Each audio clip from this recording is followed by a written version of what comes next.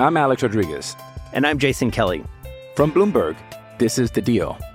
Each week, you'll hear us in conversation with business icons. This show will explore deal-making across sports, media, and entertainment. That is a harsh lesson in business. Sports is not as simple as bringing a bunch of big names together. I didn't want to do another stomp you out speech. It opened up so many more doors. The show is called The Deal. Listen to The Deal. Listen to The Deal on Spotify. Hello, everyone, and welcome to another edition of Troy Nunes is an Absolute Podcast. I'm your host, as always, John Casillo, and with me today is Dan Lyons. Hello, everyone. Happy Syracuse is offering every big basketball player in the country week. Yeah, we're offering every big basketball player. We're trying to offer more 2022 football players, it looks like, based on some recent offers that have gone out. We got a player from Hawaii. We did get a player from Hawaii, which was, I think it was noted, our first scholarship player from Hawaii in school history. Jeff Chan was a walk-on. And he was a kicker on the team for a season or two, but he was the first player ever from Hawaii in any capacity. Yeah, pretty eventful week overall for mid-June. Yeah, I mean, I know we still have a lot of questions about whether the season starts or happens on time or whatever, but it's definitely been busy. There's definitely been a lot going on.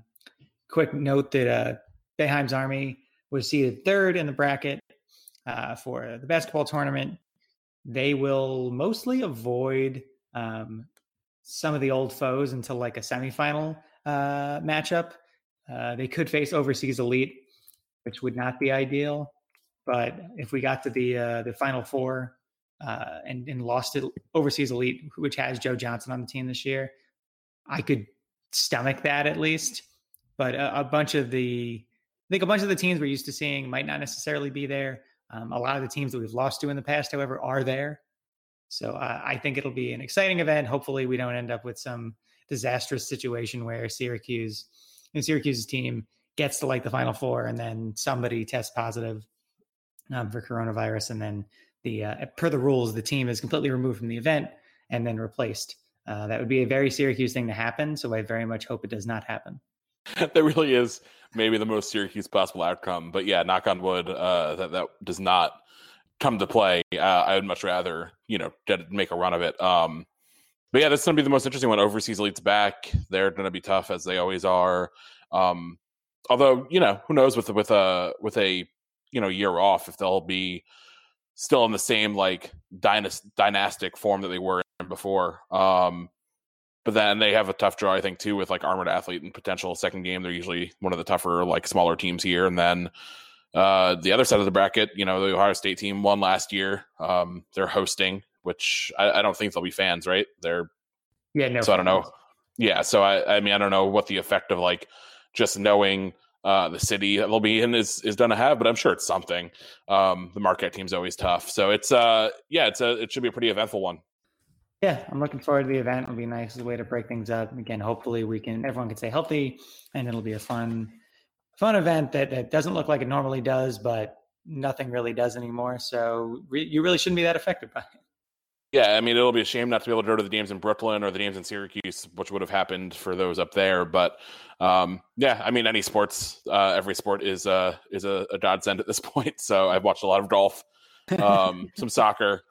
Really enjoying those. So a little basketball before the NBA starts back up. Yeah, I'm in. I honestly have not really watched much in the way of live sports, even since some of them have come back here and there. Haven't been caught in front of NASCAR or golf. Haven't really been able to watch any Bundesliga stuff. I'll probably toss on the West Ham game on Saturday against Wolves. Just because it's actually my team and I'm actually invested because they're probably going to get relegated if they don't win a couple here at the end. But yeah, I feel like I've filled that time with obviously I love sports and I'll be happy to see it back. But I'm very interested in how quickly I was able to kind of find other things to fill that time. Granted, I'm also married with a kid and another kid on the way. So of course things are there to fill that time. But my mind did kind of allow me to do other things and read books and comic books and watch other TV shows and play some more video games and run more and other things that I think like didn't always necessarily like sit on top of sports on the list of priorities. Yeah, obviously I would love for the NBA to come back tomorrow, and like if baseball can figure itself out, I'll dive right back in on this shortened Mets season and probably get disappointed from it. But no, it's like I want them all back. I don't feel like the ravenous I haven't been like clawing at my skin because we don't have them. But I think it just is everything else is so weird. And also like I work in it full time, so it's like even without the actual sports, which I enjoy, I'm like in the sports world, 5 days a week for however many hours a week. So it's been weird. I think I would have expected to like really be like clamoring for them more, but I think once they're back, I'll be very, very happy to have them back as well. Yeah, agreed. I think, you probably do a better job than I do of like actually logging off too, which I'm sure kind of helps that separation. But yeah, I'm looking forward to it. I think a lot of the stuff, like we don't have to talk about it on this episode, but I think a lot of the conversations going on with and the NBA are interesting. And I think there's a real cool opportunity. I don't know if you read that Mark Spears piece on the Undefeated, but I thought it was really a lot of interesting points about how they can use the platform in Orlando to really affect change and how they can get the NBA to invest in change, which I thought was super cool. I think that, MLB, it's interesting to see kind of the dynamics of how this country's baseball writers have basically, for the most part, like walked away from any sort of not responsibility to the players, but have walked away from any sense that they're willing to be critical observers of the game and of the ownership and commissioner in particular, which has been interesting to watch. I think this country in general covers labor strife in a very weird way, and almost always takes the side of the corporate entity in these sorts of events, and it's not surprising to see baseball do the same here. But it's been interesting to play out, and I've been following a couple of different folks who've been kind of pointing out some of the journalistic issues around that, and how it's being covered, and how the players are, well, not perfect. Players Union is really trying to get back on the field, and it does seem like they might be able to do that, and we might have an agreement as early as like the weekend. Yeah, once again, knock on wood. But no, I think you raised a lot of really good points. It's been very strange because, like, you see it in the NFL and the NBA, and even in the NFL, which has like a pretty stark breakdown of player and management, you've seen management have to kowtow to the players a lot more this year, especially with everything that's going on. And MLB just seems so stuck in where it is. And I think part of that is probably because there's no salary cap. The players have more power generally than any other league, but the owners just it seems like they can't see the forest for the trees at all in preventing this from coming back. They could have been the first major sport back if they wanted to. Instead, they're so worried about just the bottom line for 2020. And then to see most reporters, I think I would say like Jeff Passan's probably the only one who has been pretty fair about it, and has called out the owners on this, but like almost everyone else just taking the ownership line and running with it. And it's definitely harder to like talk about a labor issue when it's millionaires and billionaires, but like it's still once you just look at it like logically for a second, I think you can figure out the difference, especially when most baseball owners, some of them come from built themselves up from the ground up, but like in any sport, so many owners are inheriting stuff. They're not doing anything particularly crazy in terms of like revolutionizing anything. I mean, we see with the Mets, like they're just what are they like? Yeah, okay, they did real estate and they lost all their money and they can't seem to afford to actually field a baseball team. The Marlins are an absolute joke. Whoever made I forget who it was that made the point of like, the owners are crying poverty, and yet the Marlins can like basically fill their stadium 10% capacity for 5 years and still sell for billions of dollars in a market that clearly doesn't want the team, even with 2 World Series in the relatively recent past. So yeah, the baseball thing's been frustrating, and it's almost like, I mean, having the Wilpons own my team has been disheartening, but like it almost makes it feel like, oh yeah, all these owners are really, really bad. So it's not as drastic.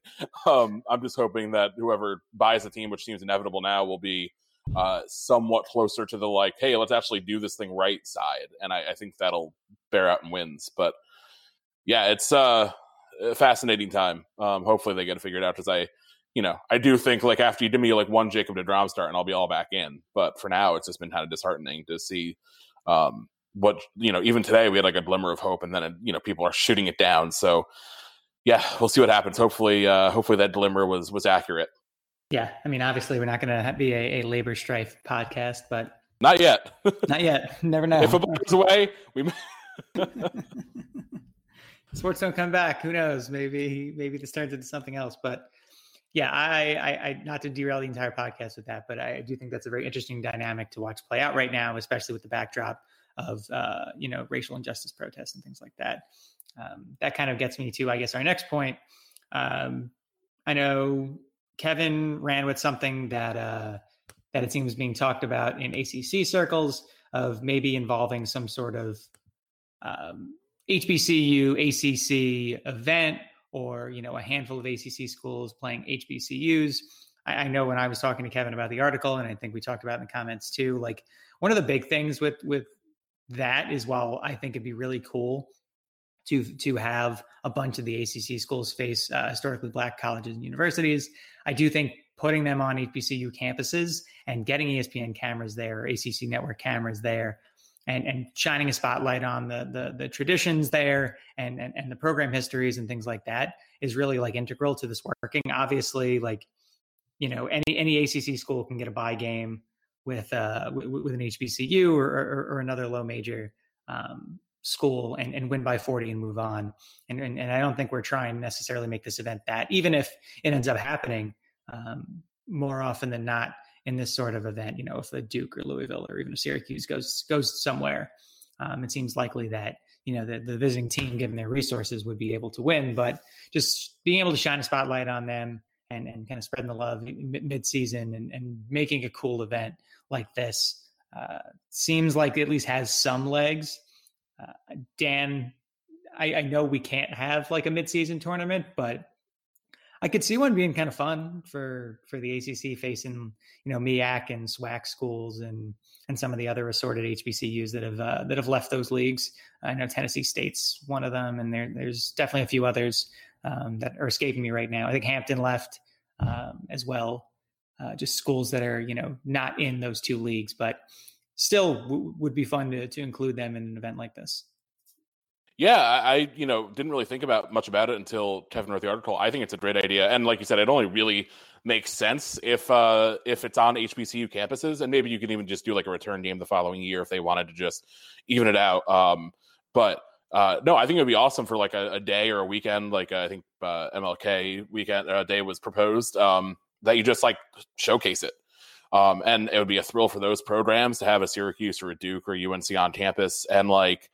Obviously, I don't think it'll even matter much if like these teams don't have a huge chance of winning, except for against Boston College. But just to get that exposure, which is starting to be pushed a little bit more. Mikey Williams, the 5-star 2023 recruit, has sent some waves where he seems to be like legitimately considering going to an HBCU with everything that's happening right now.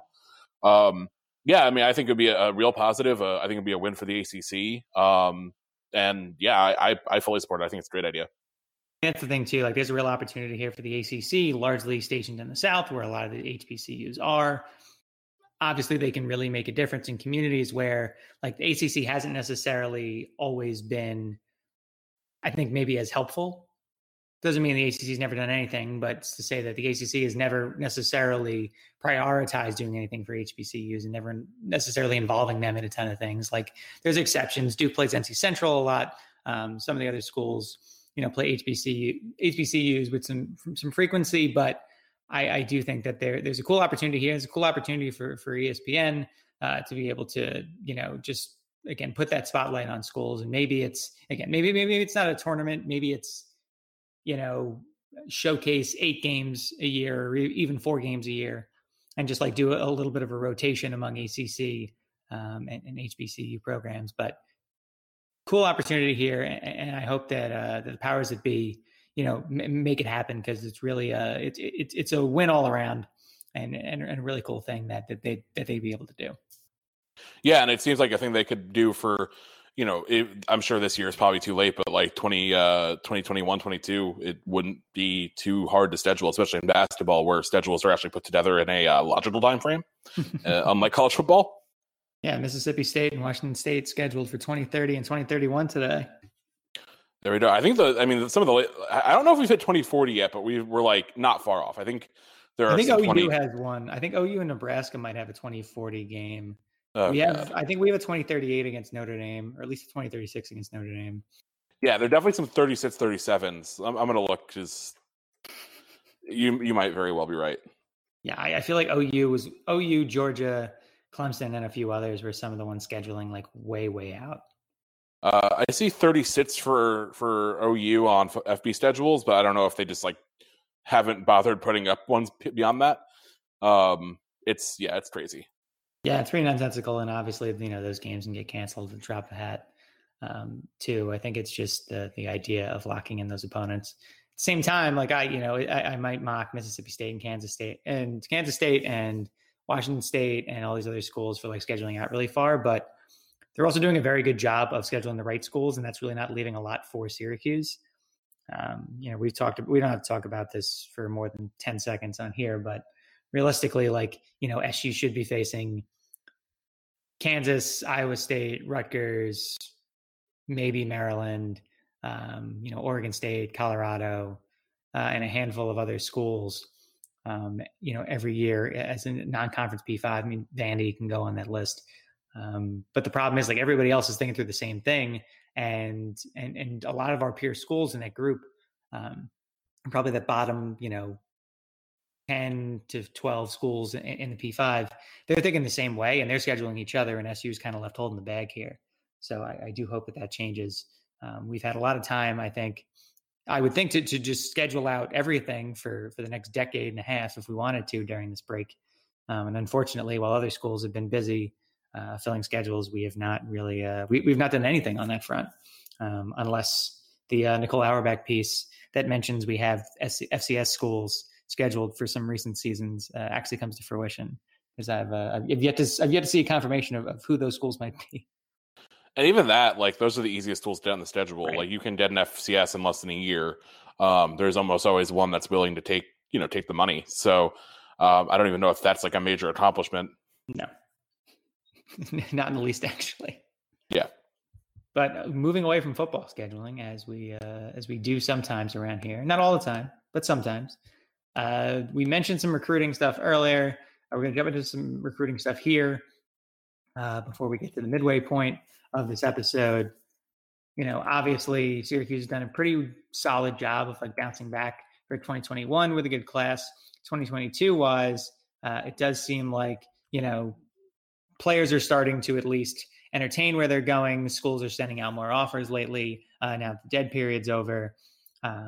Syracuse sent out a few different offers this week, a couple 4- and 5-star kids. It seems like, I don't know anything, inside information about this, but given how old Jim Boeheim's going to be at the end of the 2023 season, given that Buddy's going to graduate in 2022, it does sort of seem like with Dior Johnson already in the fold that Jim's kind of loading up to see if 2022 to 23 can be the year.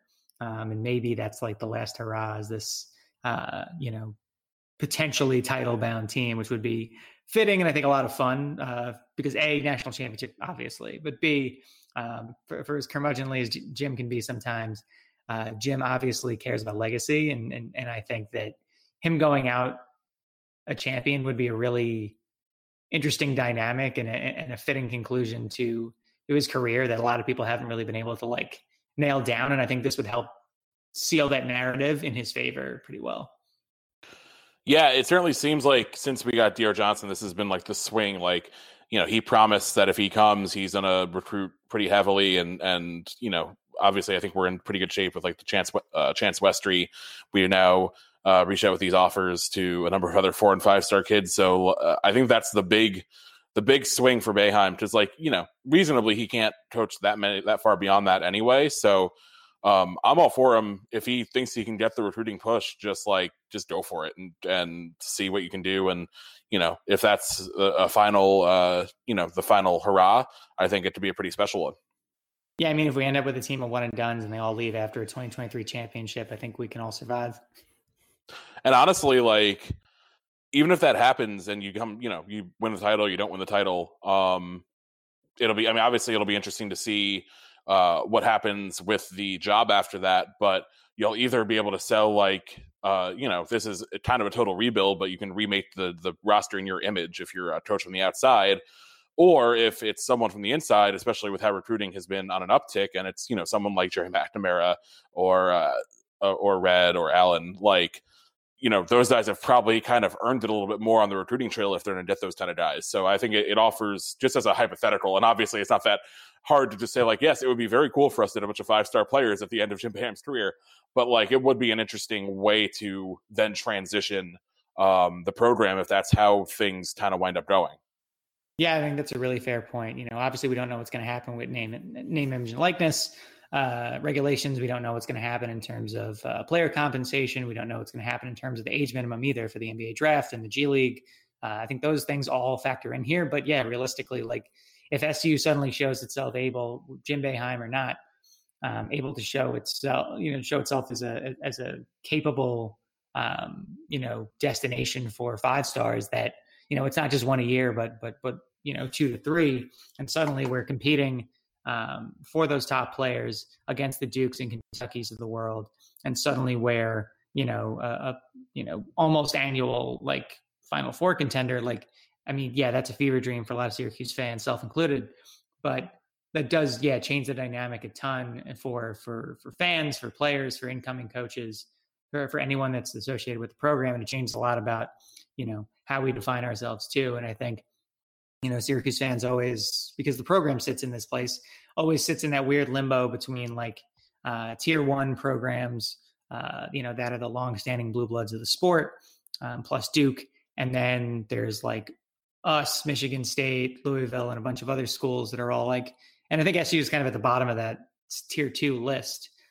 But I think winning another one and then suddenly showing yourself able to compete for that top talent on an annual basis, and maybe we are after this, who knows, does change the dynamic a lot and then starts to create a new conversation around SU as a program. And potentially even after Jim leaves, there's a possibility that SU in a short amount of time is able to elevate itself maybe into that conversation more on par with a Michigan State or Louisville versus where they are right now, which is a UConn, Georgetown, Arizona level.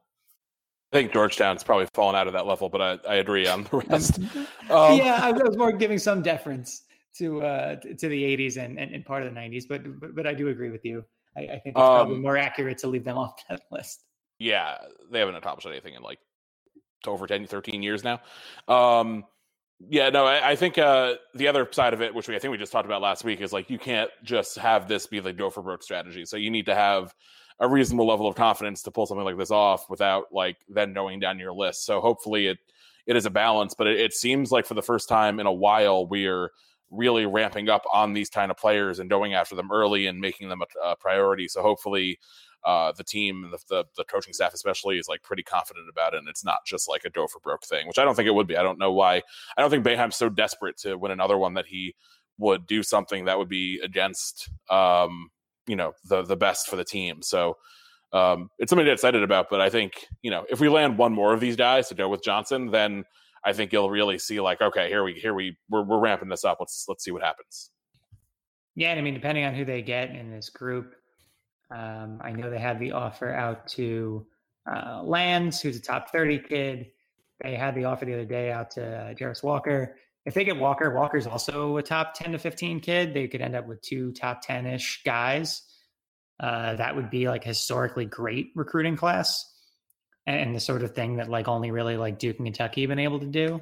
So we'll see. I'm not going to get ahead of myself. Just seems interesting at the very least. Yeah, we'll see. Like you said, it's. I want to see them get them first because it's been a while since obviously Dior Johnson's a pretty historic level recruit, assuming he gets here. But It's just like I want to see us be able to get back to that level where we were a couple of years ago before I totally buy in, and or before I say like, oh, if we don't do this, we're a failure. Because I don't think that's fair either. Yeah, I think that's totally fair. Dan, one more thing before halftime. Just wanted to talk about Syracuse football's new addition, Cody Roscoe from McNeese State. It's where Sterling Gilbert was the head coach last year. He joins us. He's a defensive end. Really good edge rusher for the most part. Had 11 tackles for loss, and 9 of those were sacks last year. He's pretty disruptive in passing lanes, and we'll see if he contends with Josh Black for that other defensive end spot opposite Kingsley Jonathan. But realistically, he still brings in more experience depth than anybody else they really have on the line right now, beyond the starters, and could make for a really sizable and lethal kind of 4-player rotation in that 3-3-5 scheme, which you have to be excited about. Hey, it's Kaylee Cuoco for Priceline. Ready to go to your happy place for a happy price? Well, why didn't you say so? Just download the Priceline app right now and save up to 60% on hotels. So whether it's Cousin Kevin's Kazoo Concert in Kansas City, go Kevin, or Becky's Bachelorette Bash in Bermuda, you never have to miss a trip ever again. So download the Priceline app today. Your savings are waiting. Go to your happy place for a happy price. Go to your happy price, Priceline.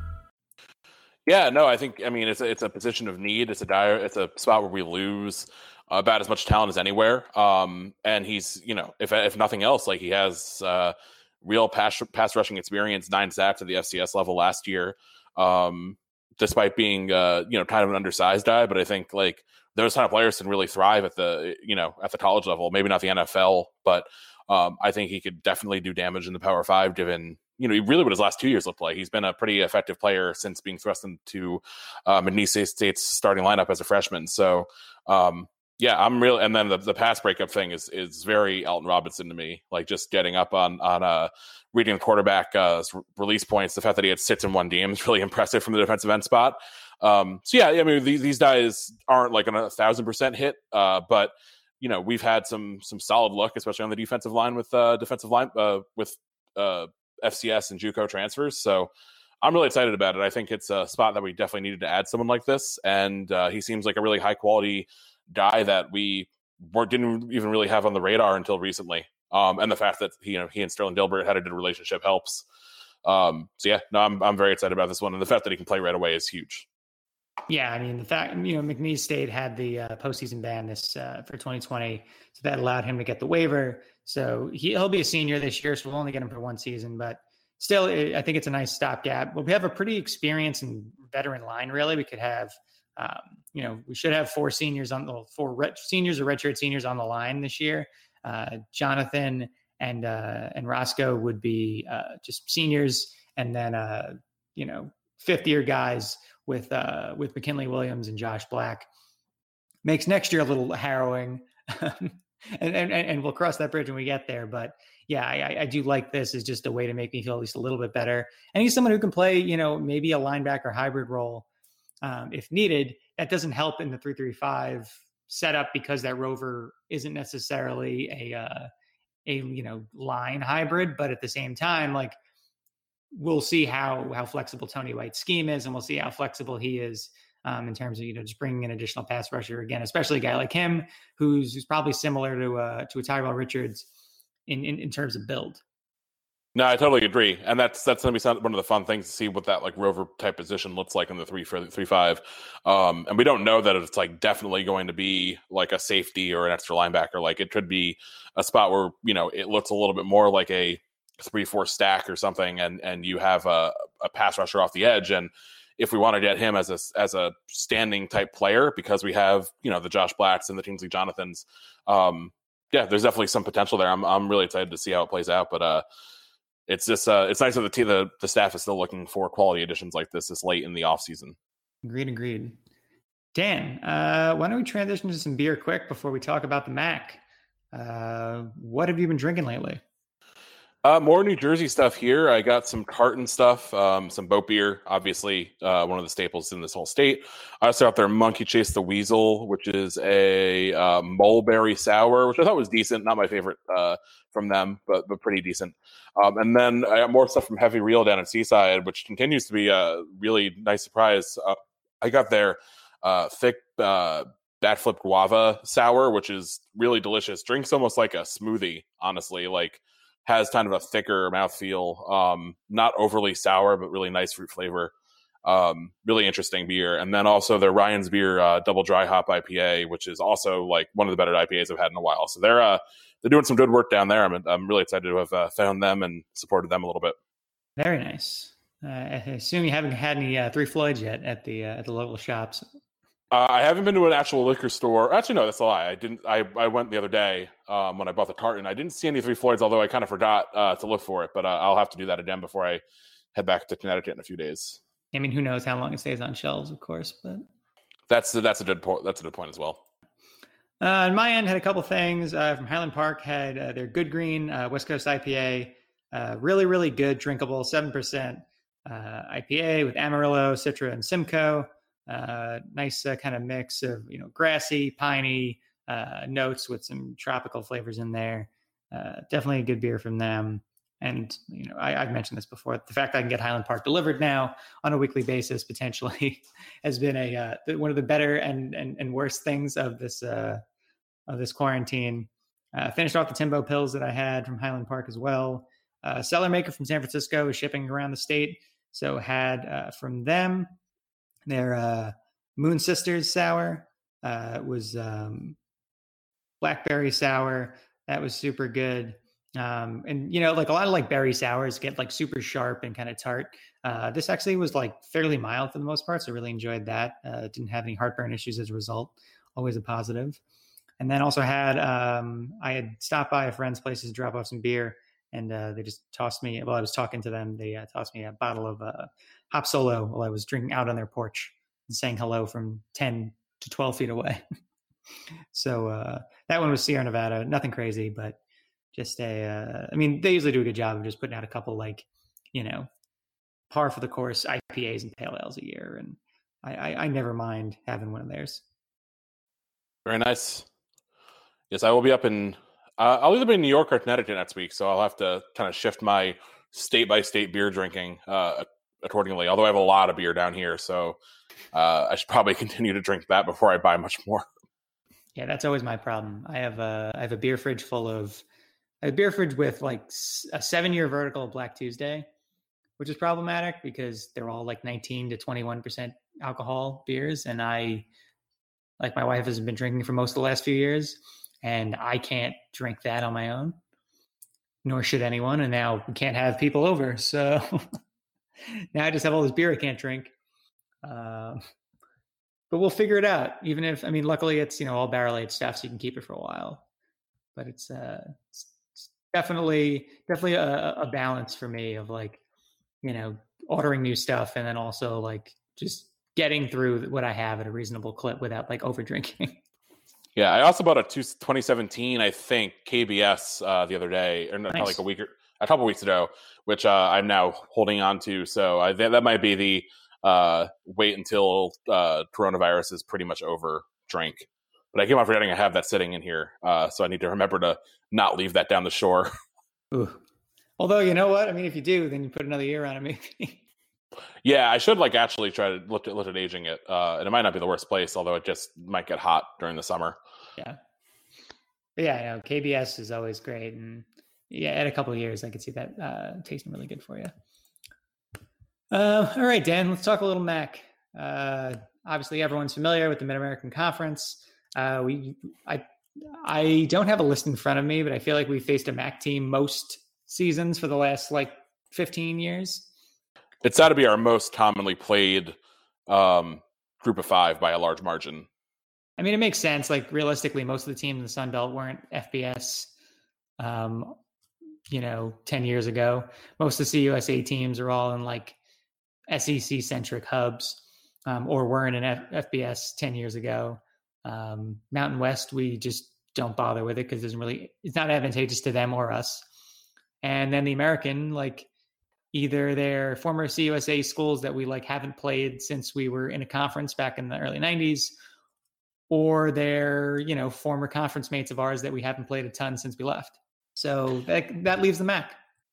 Yeah, and it makes sense. I mean, it aligns with we have some recruiting out there for when we make these weird trips out there for like the CMU game or the Akron game a while ago. Yeah, but they're also like generally pretty beatable teams. And, you also have some relationships now on some of these staffs. Obviously, Western Michigan we had from the Schaefer years, and they've been pretty consistent. And then now you have Kent State, which is probably one of the best stories in college football last year under Sean Lewis, jumping up to win their first bowl game, go 7-6 after starting 3-6. So I know we were both following that pretty intently as they had that turnaround last season. And what has been largely deemed one of the toughest jobs in all of college football. Yeah, I mean, honestly, like I don't see Lewis being there too much longer. Although at the same time, most of the Big Ten, where he would be the easiest fit, most of the Big Ten's actually made like good and like long-term hires of late. So I don't really know like where he ends up going, but I think he's getting a new job soon, especially with like the money problems that Kent State's already like shown that they have with just a few months into coronavirus and everything. Yeah, that worries me for him. I hope he doesn't get screwed by that.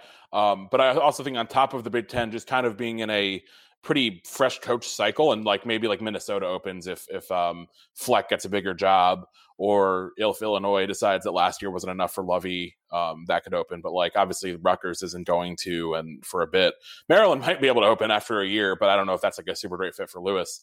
But also just like factoring in the coronavirus stuff, like I think that this coming year will be one of the tougher, most lean job markets. I just don't think a lot of these schools are going to be willing to pay big buyouts. No, there's no point, especially when you don't really know what this season, never mind next season, is going to bring.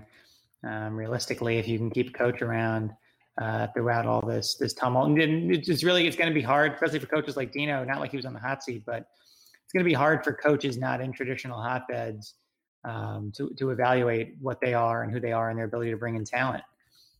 So that's going to just become an additional factor. And yeah, like you said, with all these schools hemorrhaging money, I don't know how you could talk yourself into a $10 million buyout potentially. No, it just doesn't seem to add up. Now, there's obviously some schools that will, if they're, and more likely in the SEC, like if they feel like they need to do it, they'll do it. But even those, like the SEC had so much turnover last year. I think this is just going to be one of those years where there are like maybe a handful of like really, relatively major Power 5 jobs opening. And then 2021 could just be like a real like bloodletting as a result. Which, like, yeah, let's hope that doesn't affect us. Let's hope that doesn't affect us. Let's hope that doesn't affect Sean Lewis. And if he doesn't get stuck in like between cycles and then have Kent State's like program fold or something crazy, which would be really, really awful.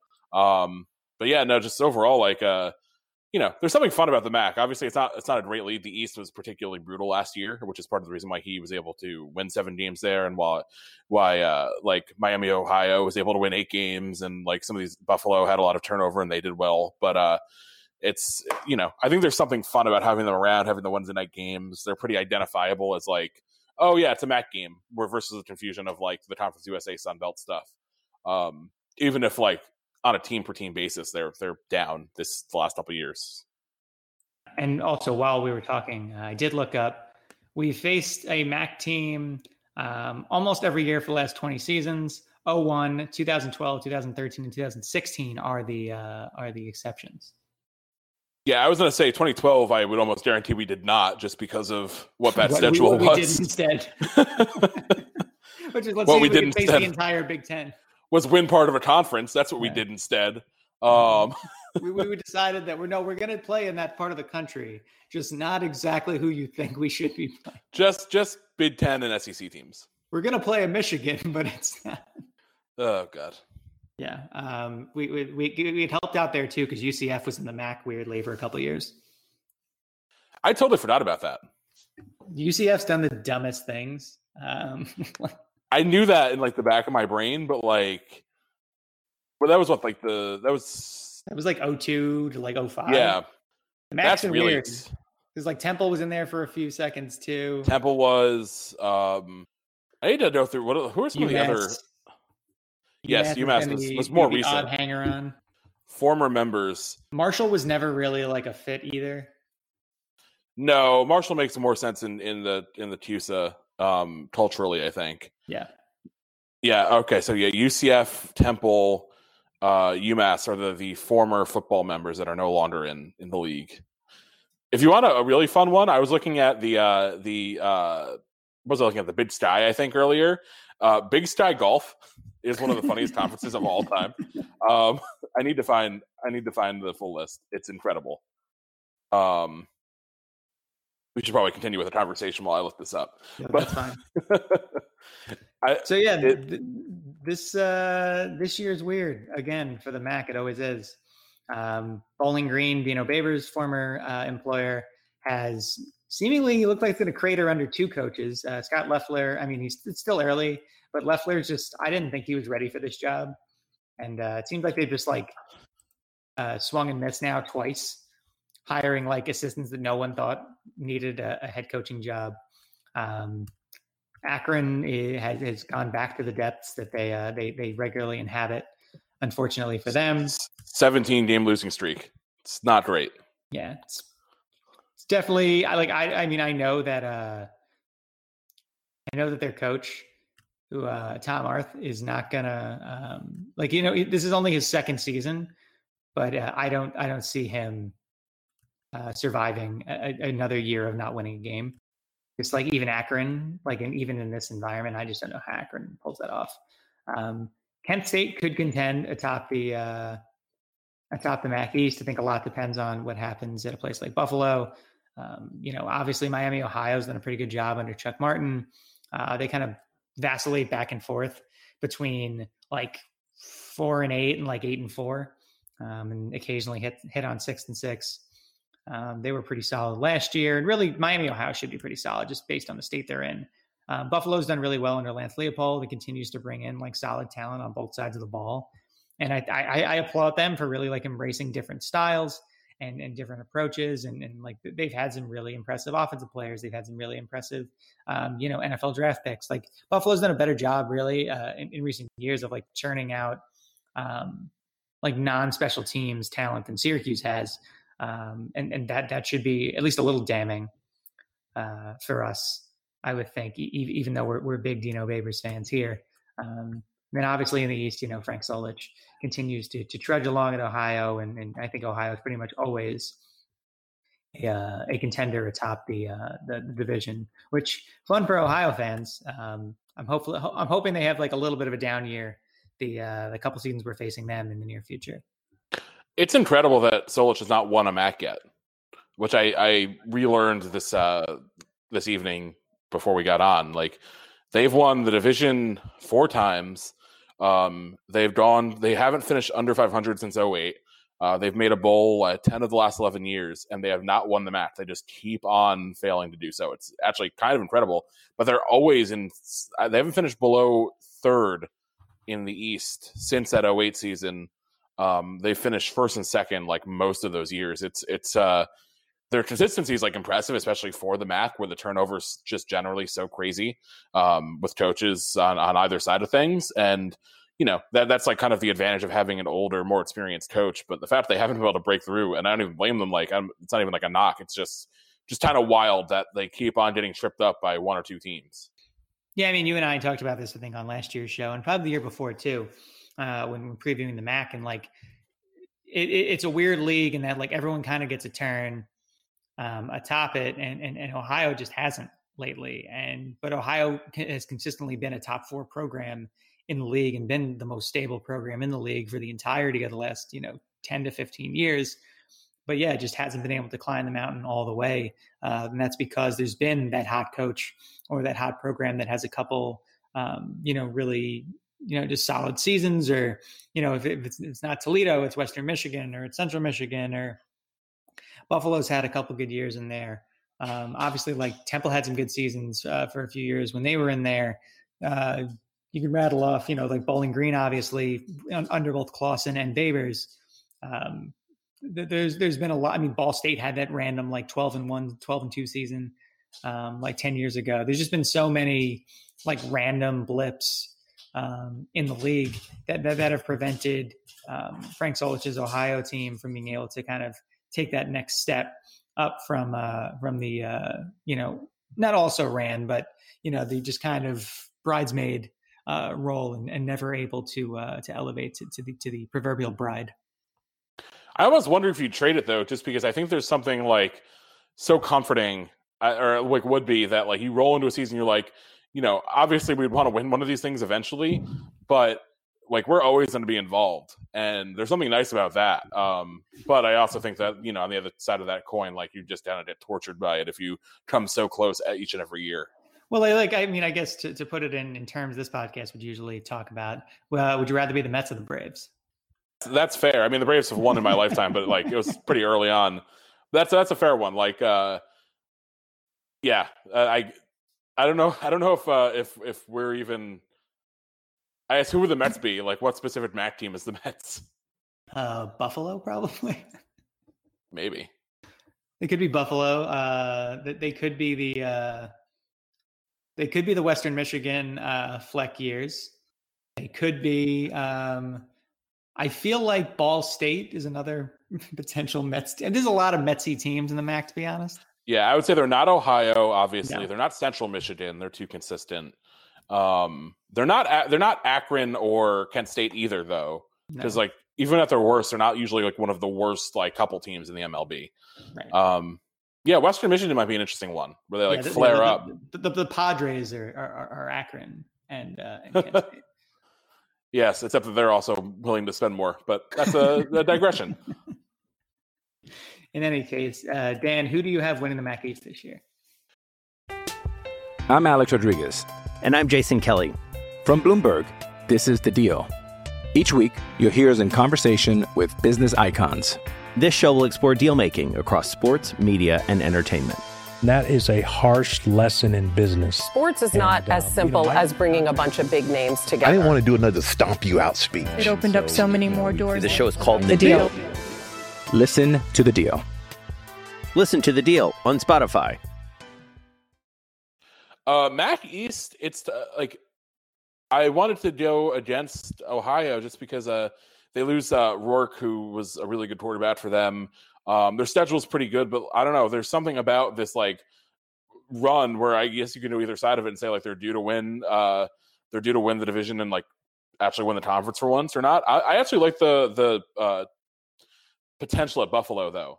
They return a really, really dynamic running back, Jarrett Patterson, who ran for like almost 1,800 yards last year. I think Lance Leopold is like destined to get like one big shot in his coaching career, and like it's going to happen soon.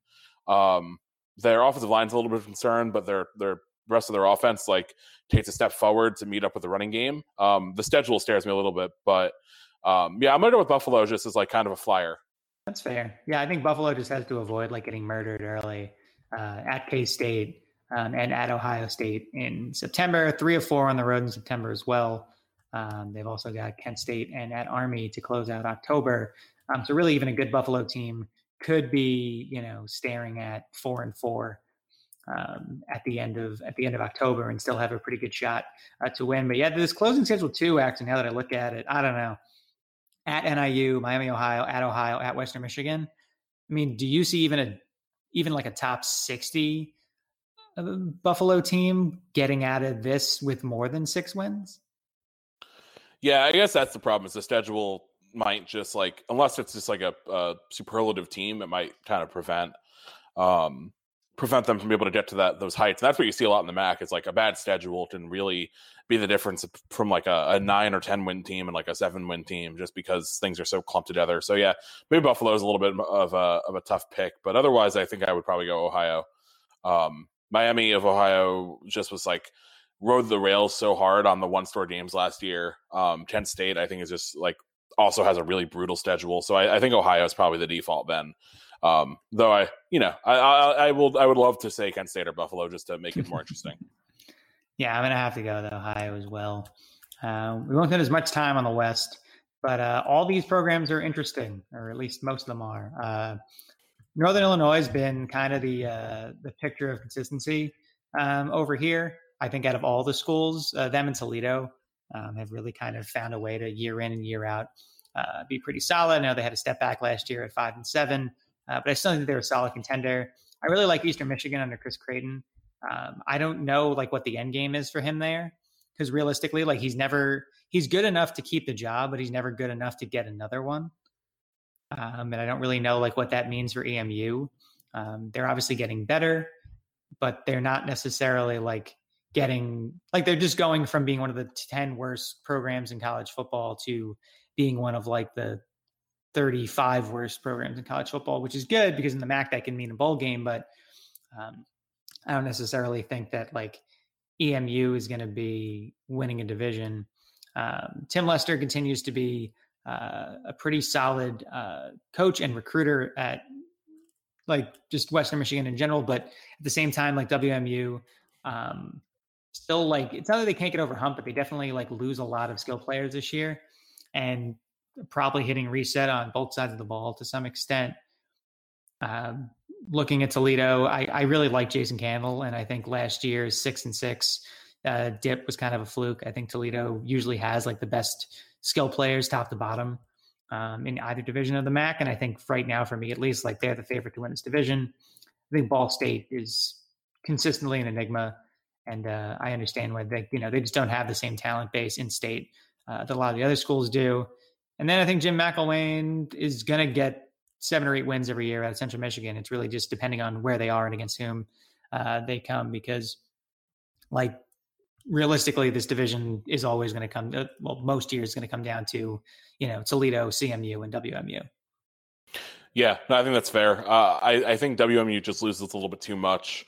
And it's also always going to be tough for me to like totally buy in on Tim Lester. I know he's done a pretty nice job there following up Fleck, but this year I think we're going to learn a lot about him as a head coach with like losing some of the talent he loses. I think Toledo just has the talent edge. They had a down 2019, but that was with like really bad injuries and some tough luck. I think they are pretty primed to bounce back and at least get like to the 8-win mark. And I don't know, Ball State it's tough for me to buy into Ball State or CMU. I know they were both a little more balanced last year, but there's just something about both of those programs where I don't have like long-term faith. Maybe Jim McElwain can do the thing where he just kind of has like a nice career resurgence at CMU, although I kind of expect him to try to jump back up to a big job if he can have another couple big years here. But no, I'm going to ride with Toledo. I think Candle is just really well set up. He's recruited extremely well for the MAC level. And they should have some explosive players if they can figure out the quarterback situation. Yeah. I mean, I'm looking at CMU's schedule. They got back-to-back road trips at Nebraska and at Northwestern in September. Tough road games at Toledo, at Kent State, at EMU, at NIU. So even like a good team with Chippewas might really struggle. Meanwhile, Toledo's schedule for 2020, still at Michigan State, and they face San Diego State at the Glass Bowl. But Tulsa, road games in conference, Western Michigan, Eastern Michigan, NIU, and Akron. So a little bit easier than CMU. Like you said, though, I'm still going Toledo. I think that they lose the least overall, and I think that they're just schedule-wise, too, they're just the best equipped to take this division, even if it's just for the 5-3 mark. That San Diego State at Toledo is just like an all-time great, like, who decided on this college football game? Honestly, that's like as far as like if you had like a mid-major bracket from the last like 10 years, like SDSU Toledo is like definitely like high on the list of like, oh yeah, I totally want to watch that. Oh, it'll be a super fun game that like not nearly enough people. What week is it? I think it's like week 2, maybe week 3. I don't know the schedule offhand well enough, but I hope that's like, I kind of hope that's like a down week, just because that'd be a really fun one to be able to pay attention to. And I'm like kind of worried it'll get buried. I mean, it definitely could. It depends on where it's aired too. Like, since it's like, I mean, yeah, it depends on where it's aired. I mean, thankfully it's not like, if it was San Diego State home game, it'd definitely get buried on like Facebook. But since it's not, I'm hoping that like the Max, well, actually, no, it's probably going to get buried on ESPN Plus. Let's be real. Yeah, that sounds about right. Boo. Anyway, so Dan, it sounds like we both have the Battle of Ohio in the MAC championship game. Who do you have, Ohio or Toledo? I'm gonna talk myself into Ohio. If I'm gonna force myself into picking them and be boring, I'm going to then pick them to actually win the match for the first time. Now that I've completely flipped on Buffalo, as you had me see the light with their schedule. I mean, I didn't tell Lance Leopold to schedule himself to the ground. I mean, yeah, I don't expect that he was trying to do this, but yes. Yes, I'm sure the previous coach scheduled himself. Although you never know at this point. I mean, Leopold's been there long enough where he might have done this. Yeah, it's tough to know. He and Creighton, I think, are just like a really interesting test case just because of how their careers went. Yeah, I don't know. I hope to see them get shots just because they've had such interesting trajectories. But going back to like the coaching carousel discussion, like it's this year, I think could throw a real wrench into guys like that's careers, unfortunately. Yeah, guys like that. I mean, realistically, like Leopold had more success than Creighton, but I think Leopold, like, you would assume that like SU has him high on the list, but I wouldn't necessarily, not because I don't like what he's done at Buffalo or don't like him. I just think that we're probably better off with an up and coming coach that has more of a brand closer to Dino and what he's done. But, you know, I could be completely wrong. I mean, who really knows too, like what situation we're in when Dino eventually leaves by one way or another. It's probably not, it's not even worth speculating about at this juncture. But yeah, like who knows too, like what the hiring market looks like. Like, you know, Clay Helton looked like a lame duck. Now suddenly he might not be. There's just, yeah, I agree with you that what you're saying earlier, that I just don't see too many jobs open this offseason. Yeah, it's going to be a really fascinating one. I can't wait for USC to be the only open job. I would not like that. Just because A, I'd have to hear about it all the time out here. And B, I got a feeling I know one of their first calls. Yep. Anyway, such is the price of success. Correct. Dan, anything else before we depart today? No, I think that's about it. Good to have some actual Syracuse stuff to talk about in a pretty large way this week. A lot of fun stories taking hold. Yeah, thanks, News. This was good. I definitely enjoyed having a lot of SU stuff to talk about, and we've had a lot of SU stuff up on the site.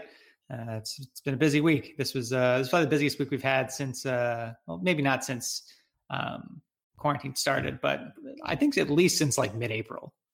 Yeah, no, I think that's right. Anyway, I'm sure everyone's riveted now. Dan, thank you as always for joining. Always appreciated. Yes, good to be on. Excited to talk to everyone again next week. Yep, I'm sure we'll have more. We don't know what the news will bring, but we'll have plenty to discuss. Also be discussing the Mountain West, the other conference that I pay at least some semblance of attention to, along with the ACC, given my in-law ties to the San Diego State Aztecs. So we'll be able to talk about the other side of this Toledo-San Diego State game next week. Yes, I can't wait to forget that we discussed it this week and look at the schedule like, oh, why is that happening? That's weird. Zero chance I forget. Anyway, that was Dan. I'm John. Thank you, everybody, for listening to Troy Nunes and Absolute Podcast. You can rate, review, subscribe on iTunes, on Megaphone, on Stitcher, TuneIn, Spotify, Overcast, wherever you might listen to podcasts, and go Orange. Go Orange.